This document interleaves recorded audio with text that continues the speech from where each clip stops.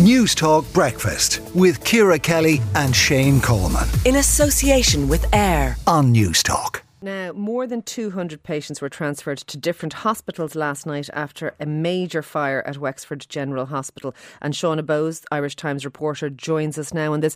Shauna, what's the situation on the ground in Wexford currently? Obviously, the fire has been put out, but I imagine major destruction of a huge amount of the hospital. Yeah, so as you said there, more than 200 patients are requiring transfer to other hospitals. So that began late last night, just after 8 o'clock, but it's likely to take up to 24 hours to be completed. So that's still continuing this morning.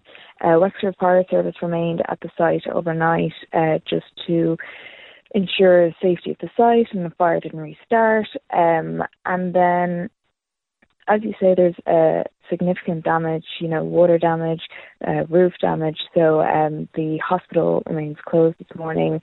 A spokesman for the hospital has said the emergency department remains closed. So if you are in need of emergency service, not to attend. All elective and outpatient procedures at the hospital have also been cancelled for today and tomorrow. So affected patients who had appointments, they will not be contacted directly by the hospital because the technology required to do so is not operable as a result of the fire.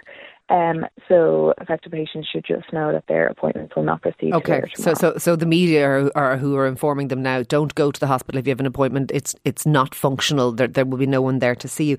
Do we have any indication, Shauna, on when even a skeleton service may reassert itself in the hospital? Because Wexford General is a busy hub in the southeast, and no doubt it being, I suppose, offline or off the grid in terms of being able to see patients, it's going to create an enormous backlog.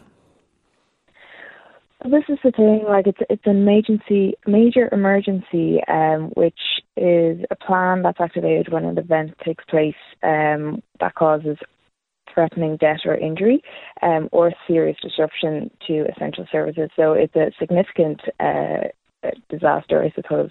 Thankfully, there have been no injuries or casualties, but so a crisis management team has been set up.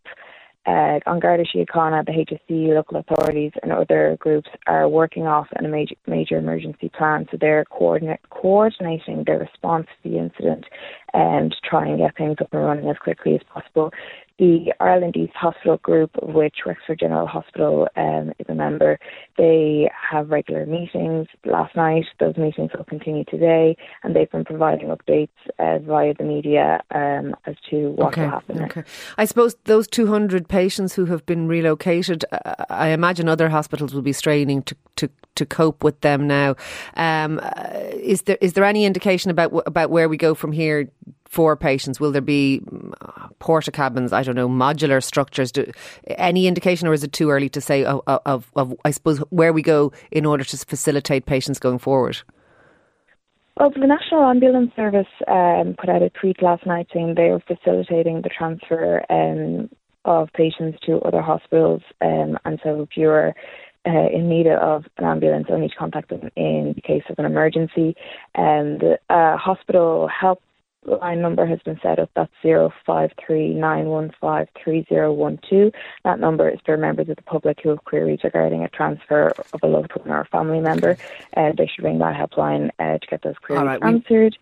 And then nursing homes have also offered some level of bed places, capacity as well. Yeah, we'll tweet out that number, that helpline, this morning as well from our show, because that's obviously very useful to people. Thank you for speaking to us this morning. That is Shauna Bowes, their Irish Times reporter. I suppose credit where credit is due, Shane. 200 people evacuated, a major fire, but no casualties and no injuries and no fatalities. That sounds like something swung into action in a good way. It certainly does. A very frightening situation there indeed.